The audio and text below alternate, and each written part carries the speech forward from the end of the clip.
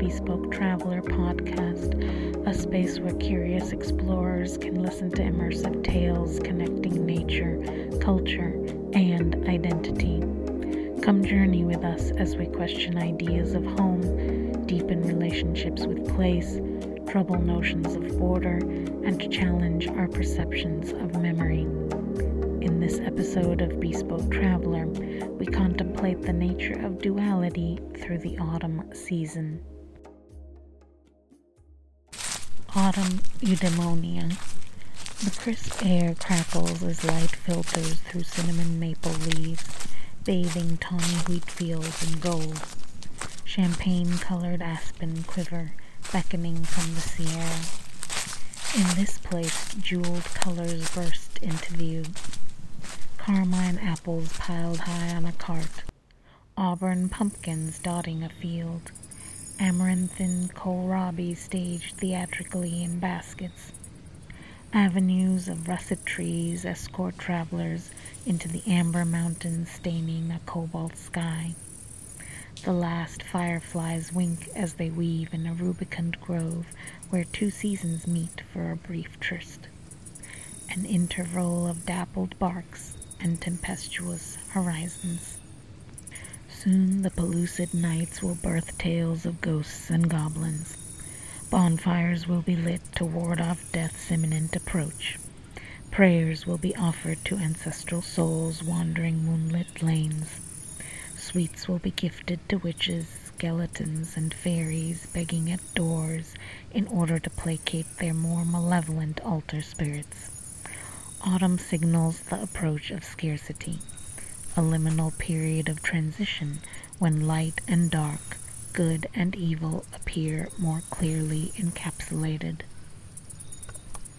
Traversing the fog-shrouded forest, decaying leaves squelching beneath my feet, I become acutely aware that nature doesn't exist in such binary, discrete entities. Ideas like mind versus matter, yours versus mine, fade in a world inhabited by inky rivers and carpeted by crimson lichen. These chiaroscuro-shortened days are messy, satiated by an acute sense of time's all-consuming essence. Without delineated boundaries to steer me forward, I'll make mistakes, double back, halt in confusion, lose the precious hours and days I already have no control over. That's part of the journey. How then can I fully embrace my disordered stumbles, my muddied selves, without allowing nihilism to take over? By remembering that nothing can be created out of nothing. By having faith that while I search for what I want, I will also discover what I need, and that this can only come through the detours, the obstacles, the snarls. It's a constant balancing act, participating in the process while detaching from the merits, expectations, and successes. Long ago, a society in the throes of war sought to reconcile the inevitability of violence with a growing desire for contemplation and renunciation. They sought to create guidelines that evaded simple categorization for the nuances of the greater good, demanding that both individuals and institutions eschew walking the straight and narrow paths prescribed by someone else.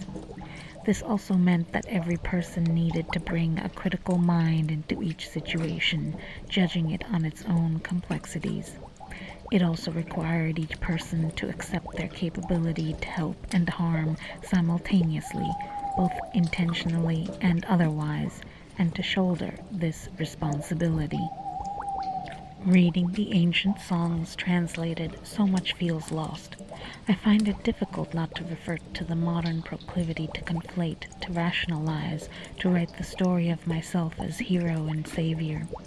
Perhaps it takes the most courage to tell truth to oneself, to admit that while one aches for autonomy, one also feels a desperation to belong.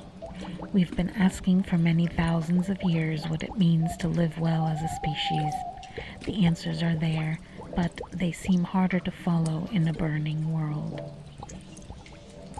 I envy the murmuring ferns, the cedar trunks, the skittering rodents in the undergrowth. Their actions haven't brought the planet to its knees. In their daily rituals of survival, they don't have to contemplate whether to follow consequentialism or virtue ethics.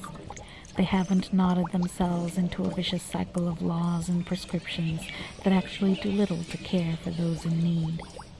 As autumn advances, I also mourn the too quickly disappearing landscape. Who knows how many more seasons I can walk these luscious woods.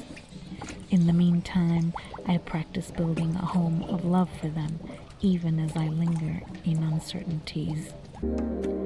Bespoke Traveler Note: the Bhagavad Gita is a Sanskrit text probably composed during the 2nd century BCE, which seeks to answer existential questions regarding the ethics of war, dharma, and an understanding of the universe. Available at your local bookstore or public library. Thank you for listening. Autumn Eudaemonia was written and narrated by Gupta. For more details, head to the website at www.bespoketraveler.com.